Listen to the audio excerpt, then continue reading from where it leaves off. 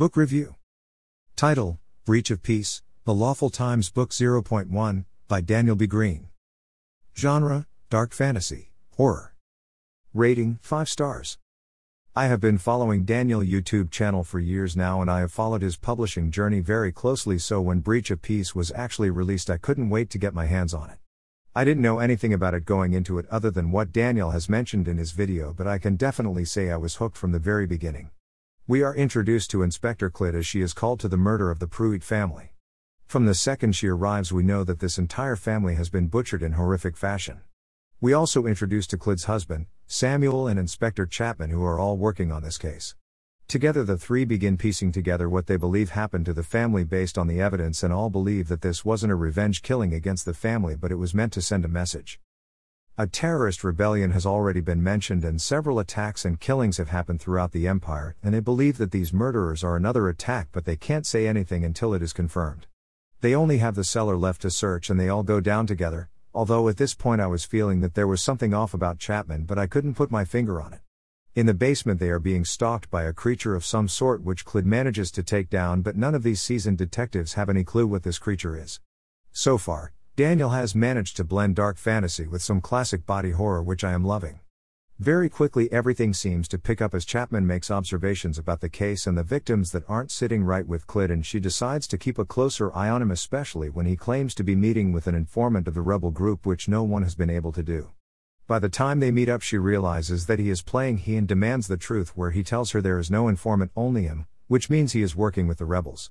Clyde tries to arrest him, but she is out of uniform, so he has the upper hand. He gives her a concussion and tries to explain about the mysterious thing happening in Warehouse 2 and asks her to bring all the help she can, as he is going to need it.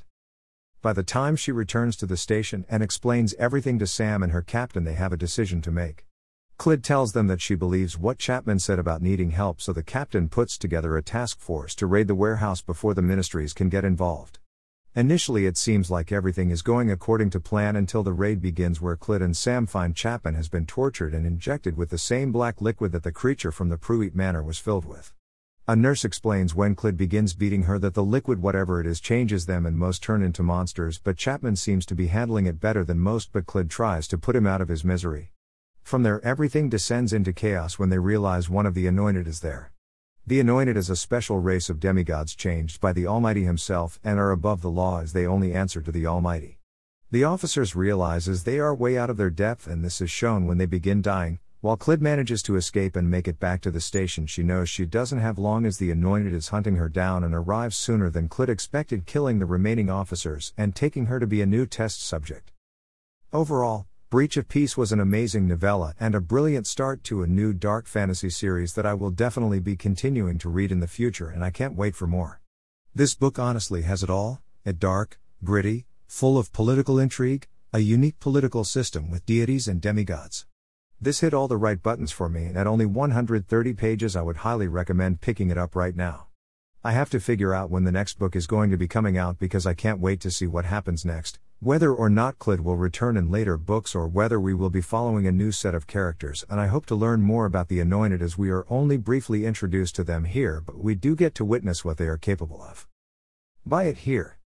Paperback/hardcover, Amazon.co.uk, Amazon.com. Kindle edition, Amazon.co.uk, Amazon.com.